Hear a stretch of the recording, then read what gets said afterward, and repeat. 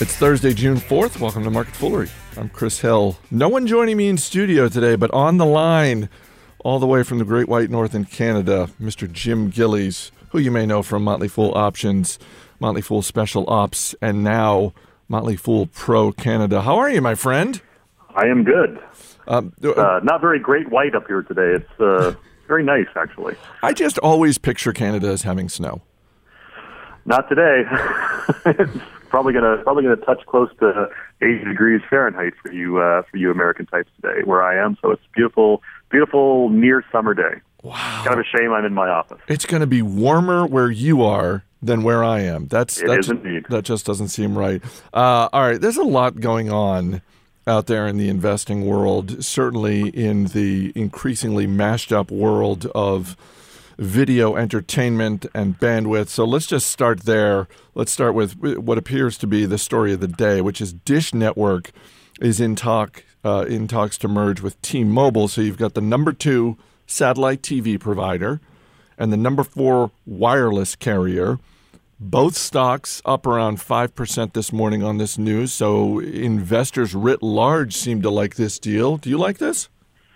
I think it's fine. I think it's probably a continuation of the current land grab in a world where people are kind of shunning the old line cable subscriptions, and people are jockeying for position on how they can offer different services, streaming services, spectrum, as well as I think it looks a little bit like it's a it's a keeping up with the Joneses kind of move, because I believe it's DirecTV and AT&T, of course, is T-Mobile's rival. They're getting married, and so it's kind of these guys have got to kind of keep up to offer the same kind of diversity of services, shall we say? And then, of course, as well, Charter Communications, I believe it was last week. They're going after Time Warner, so it really is a bit of a land grab as kind of as people I think are moving around to see what they can, what's the world going to look like going forward in a world where we are more interested in bandwidth and less on kind of the old line cable providers, shall we say? Well, and we've talked about this before. This is yet another situation where even if you like the deal on paper, even if you look at two companies, regardless of industry, and say, gosh, this makes a lot of sense, we are still, at the end of the day, talking about the merging of two companies worth tens of billions of dollars each. And merging them is not something that happens either quickly or simply. I mean, if this deal gets approved, and that's still up for grabs, whether or not that happens, but if it gets approved, we're still, I mean, Jim, aren't we still at least a year away from knowing if this new marriage is beginning to work? Yes, at least a year.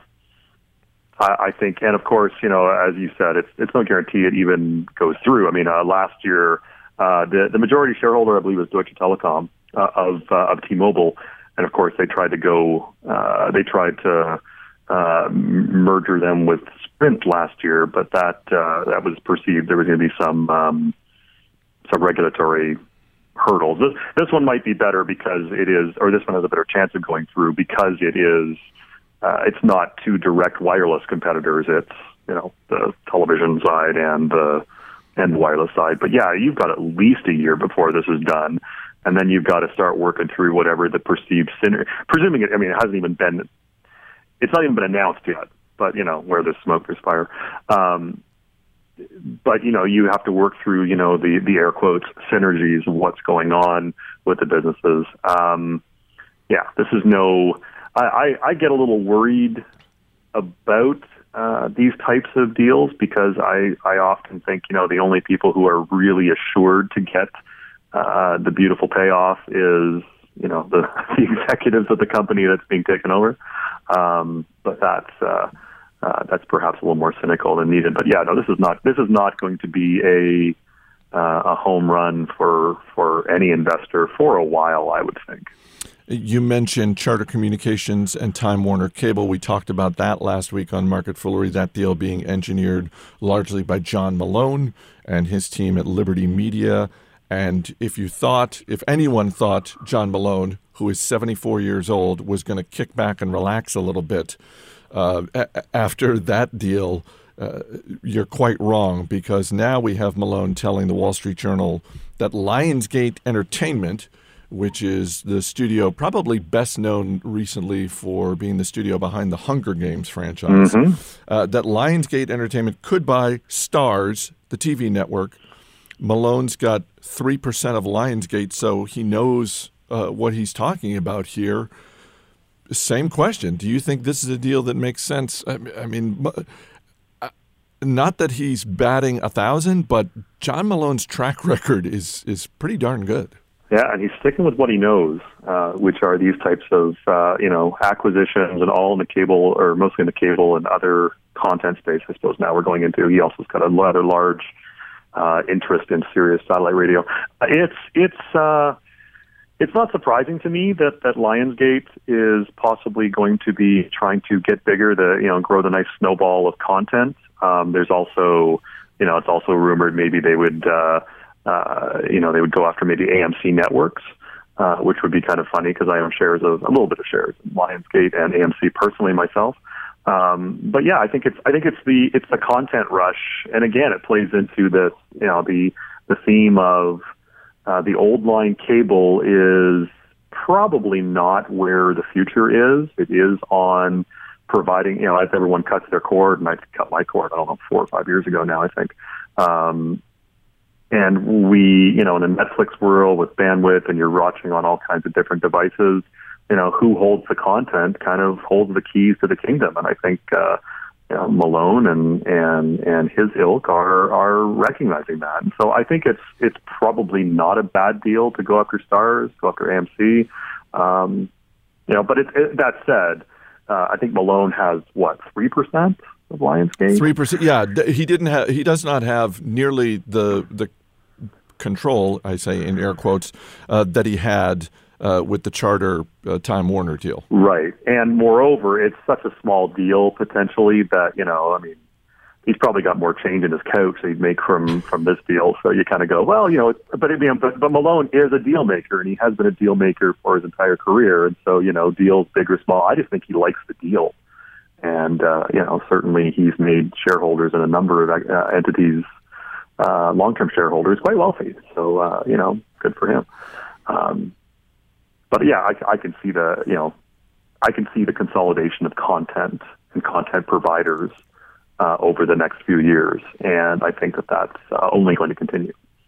Let me get to something which is one of the main reasons I wanted to talk to you today, and that is on yesterday's podcast with Bill Barker and Brian Hinman. We talked, among other things, about the idea of buying shares of a company, and part of the thesis being, I think there's a chance this company gets bought out. And both Barker and Hinman essentially just rejected that out of hand as basically saying, look, that's not a reason. That shouldn't be on your list. And while I didn't mention it at the time, I did think of you because I thought, I bet Jim Gillies is a little bit, just slightly more inclined than Barker or Hinman. Am I right or wrong? Well, I will say it pains me anytime I have to agree with Bill Barker. So that's that's number one. You and me both. Yeah, well, no kidding. I actually agree with them. I'm probably, if you're looking for gradations, maybe I'm slightly more interested in potential buyouts. I do like to follow, if possible, the Warren Buffett principle of, don't shoot fish in a barrel, let the water drain out, and shoot them after they stop flopping.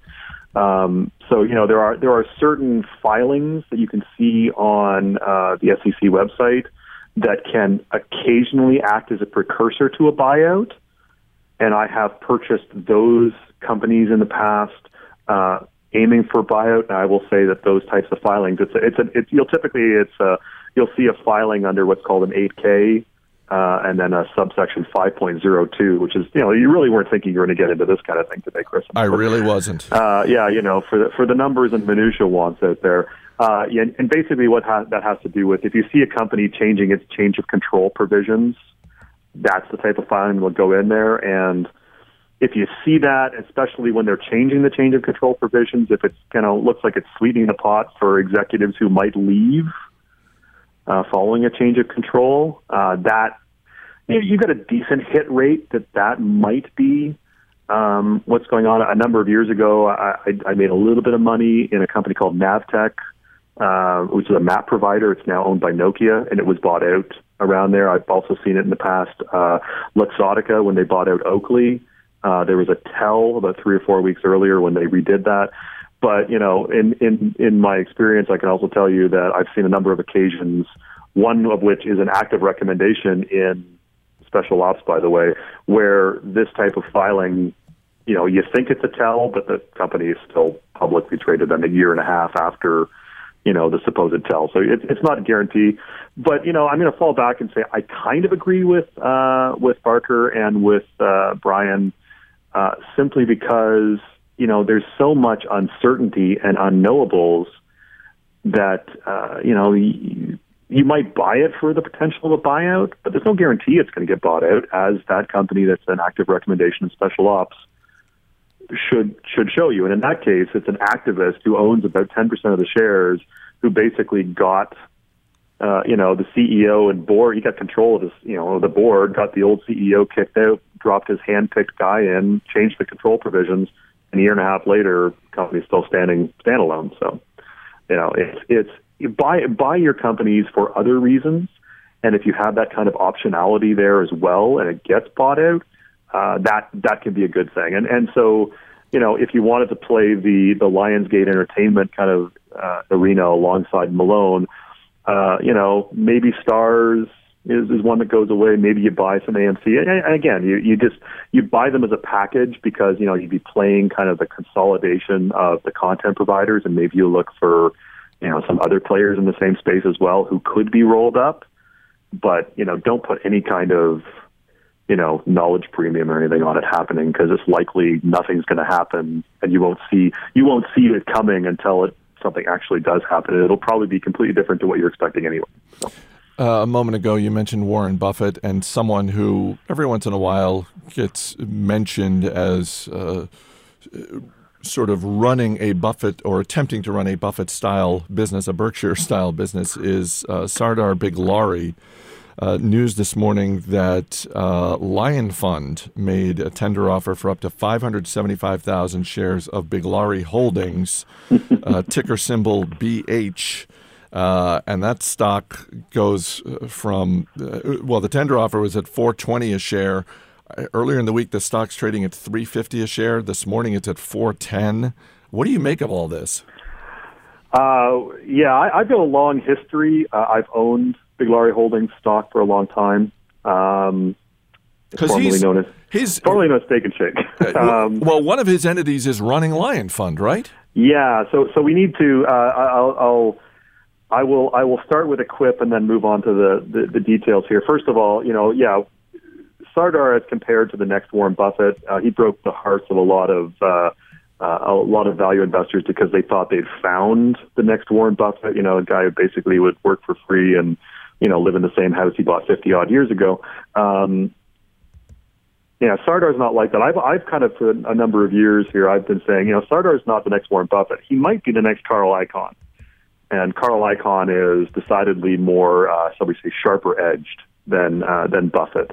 But he's got a good track record as well. But he's a little better paid than Buffett.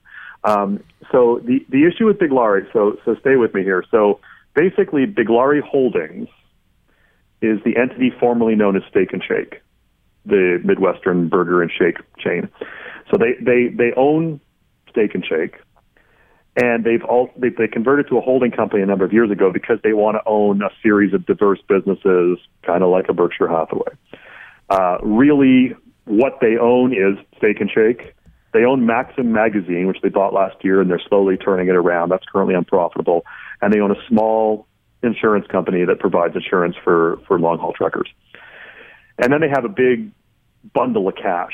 And what they've done is they've made investments in various things. So they own like 20% of Cracker Barrel, for example, which has been an absolute home run, and Big Laurie deserves all the credit in the world for basically buying, 20% of the stock, kind of between 40 and $50. I think the stock's now about 140, 150, and he's just made a fortune in terms of the dividends he's received, what have you. Anyway, all of the investments were parceled over into, as you mentioned, the Lion Fund a number of years ago, or about a year and a half ago. And the managing partner of the Lion Funds is Big Laurie Capital, which is 100% owned by Sardar Big Laurie. So, you start to get your head thing a little bit. But basically, he is tendering to buy Big Laurie Holdings stock into the Lion Fund. And they already own about 19% of the shares of Big Laurie Holdings in the Lion Fund, which Sardar Big Laurie used to vote for the most recent slate of directors. They just had their annual meeting in April, and they voted for the incumbent directors of Big Laurie Holdings because there was a small gnat of a hedge fund that ran a proxy contest against Big Laurie to try to wrest control from him. And so I mentioned they already had about 19% of the shares, and then Big Laurie owned some himself, and some of the other management and directors owned some as well. And they, of course, voted for that. He won the proxy contest, but this little gnat of a hedge fund called the Groveland Capital, they put $1 million into the stock, basically. He did far more damage than he probably should have been for the size. Yeah, but the outcome was never in doubt because again, Big Laurie owned over 20% of the shares through one entity or another. And so what has happened, this tender offer, what I think happened is, the success that Groveland had because they were saying, they haven't performed well, Big Laurie's been overly compensated for what he's done. And, there are arguments on both sides, frankly. But, I think what that did is probably inspire other people to maybe look at taking a run, more well-heeled people to take a run at Big Laurie next year and run a more impressive slate of directors next year. And, egotistically wounded value investors would, flock to, their savior or whatever coming on the other side. What this tender offer does is pretty much, if it is fully subscribed, it'll pretty much put a nail in any future proxy contest because if it is fully subscribed, Big Laurie will control somewhere between 45 and 50% of the outstanding shares at that point, which, at that point you're kind of done. So it remains to be seen what will happen after this tender offer goes through, if it will be fully subscribed or how fully subscribed it'll be. I wouldn't be surprised to see the stock sell back down into the mid 300s once the tender offer is done. But it's certainly an interesting day for long-term Big Laurie followers like myself. How do you feel about him in the wake of all of this? Because on the one hand, he's not doing anything illegal, and certainly if you believe in someone leading a company that you own shares of, you want them to have control. On the other hand, the way you just laid this whole thing out, it just sounds kind of, to use a word that I believe was invented in this room years ago, it all strikes me as kind of sleagle. It's slimy but legal. Like, he's not doing anything illegal, but it's just sort of like he's using one entity to buy shares of another entity just so he can consolidate control, and that's fine. That's totally fine. Mm-hmm. But if the message wasn't already loud and clear to investors, it should be now that if you're interested in Big Laurie Holdings, it is all about this one man. Yes. My feelings about Big Laurie are, I think, somewhat more nuanced, or perhaps I flatter myself. I've met him a number of times. I had a 4-hour dinner conversation with him back in 2007. Bill Mann and I flew out to San Antonio to meet with him and Philip Cooley.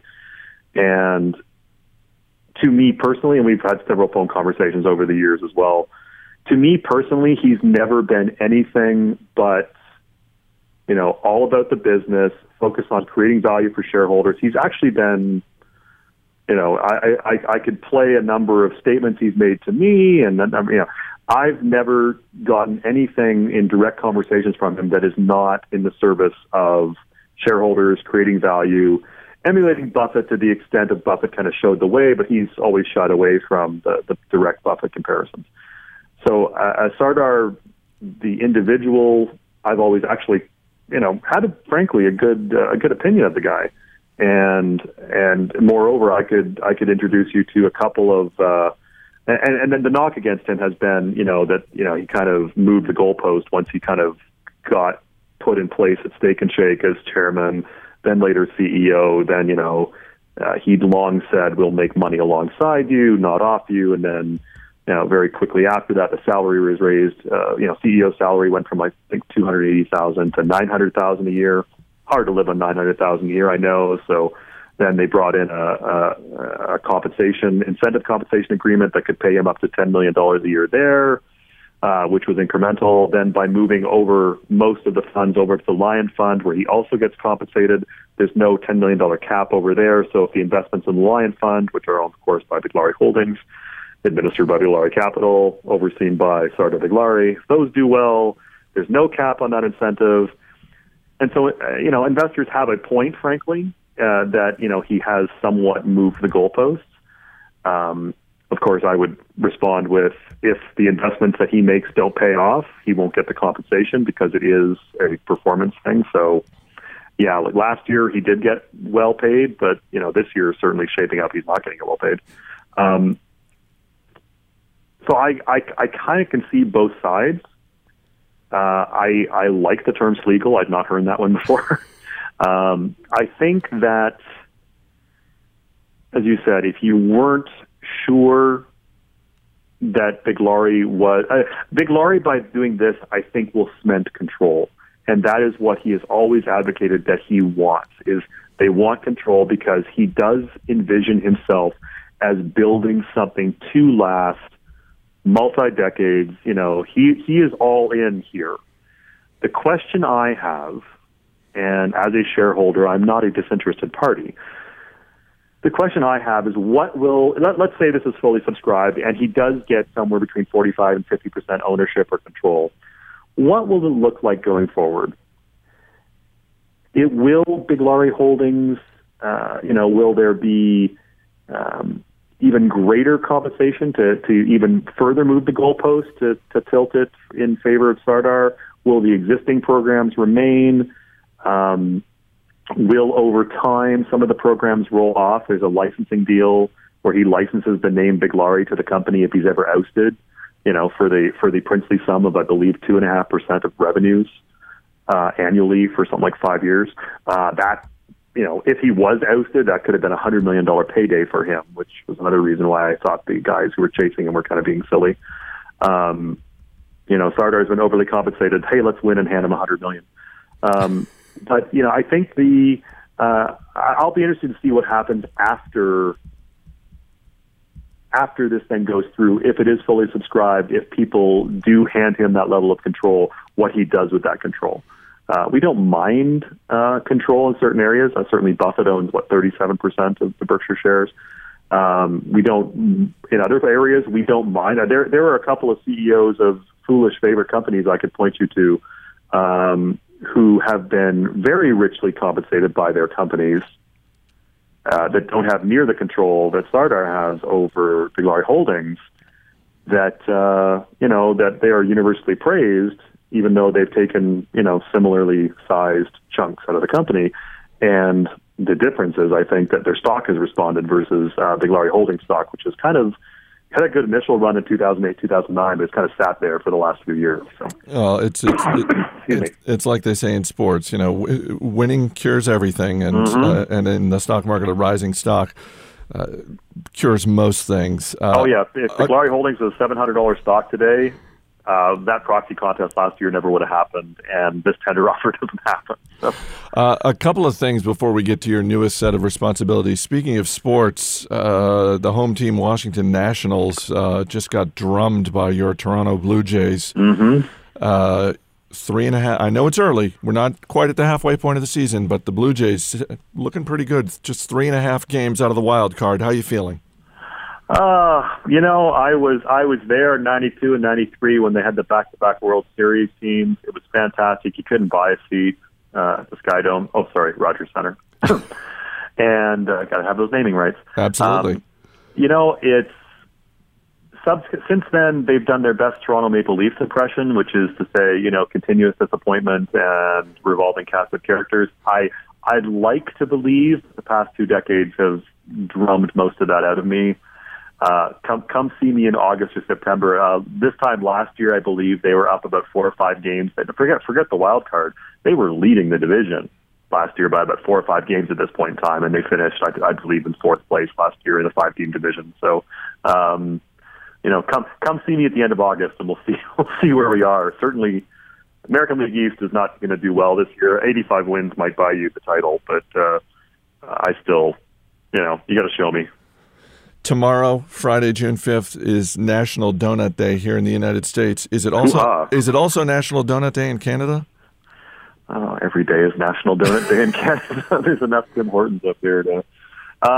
If it is, I haven't seen anything formal, but maybe I'll grab a Canadian maple donut to celebrate. Use it as an excuse to treat yourself. There you go. So Taylor Muckerman mentioned this the other day on Market Foolery. You've launched and you are heading up a brand new service, Motley Fool Pro Canada, and I wanted to just get a few thoughts from you on this. As I understand it, you're going to be running a real money portfolio with $250,000, and of course, because it's you, there are options involved here. You got to be excited about this. I'm very excited about it. It's kind of we're kind of piggybacking on the success that Jeff Fisher had in the U.S. with launching the original Pro Classic, I'll call it, and that Uncle Joe Mager, he's gone down in Australia. They've launched Pro Australia. We're hoping to piggyback on their success. It's fun, actually. I think it'll be pretty great. We're looking for your classic compounding great businesses that we can own for the long term, some value plays. We're going to do some special situation jockey plays. I won't lie. Big Laurie Holdings was on my short list until about 7:00 this morning when I checked the news. And we're going to do some options. We are going to. Options are one of those things that can be a lot of people look at them as either horrible, never look at them. Now, you've heard this refrain from me and Jeff before, but you don't want to do them because you'll lose all your money. A lot of people look at them as speculative vehicles. Jeff and I, in running Motley Fool Options for the past 6 years, I think we've successfully bored thousands of members to profitability because we say, look, they're just tools, and they're tools to enhance your portfolio return. And when you are adding them on the periphery and on the borders of owning those great long-term classic compounding businesses and maybe a few value stocks. Of course, we want to buy the compounding businesses at value prices if we can. They are a great tool to enhance your investment returns. And in Canada, frankly, there's very little options talk up here. And we're looking to change that, and we're actually really excited about that. We made our first options recommendation actually yesterday, or the day before, sorry. So for the portfolio, it's still a very young service, but we are excited to see where we can go with it. Well, and I've said this before. You and Jeff Fisher are the two people who turned me around on options because.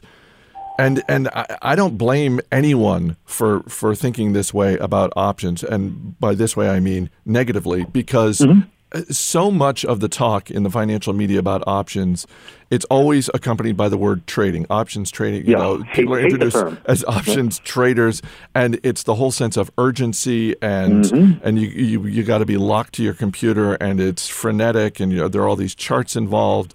And you were one of the people who just said, no, it's not options trading, it's options investing.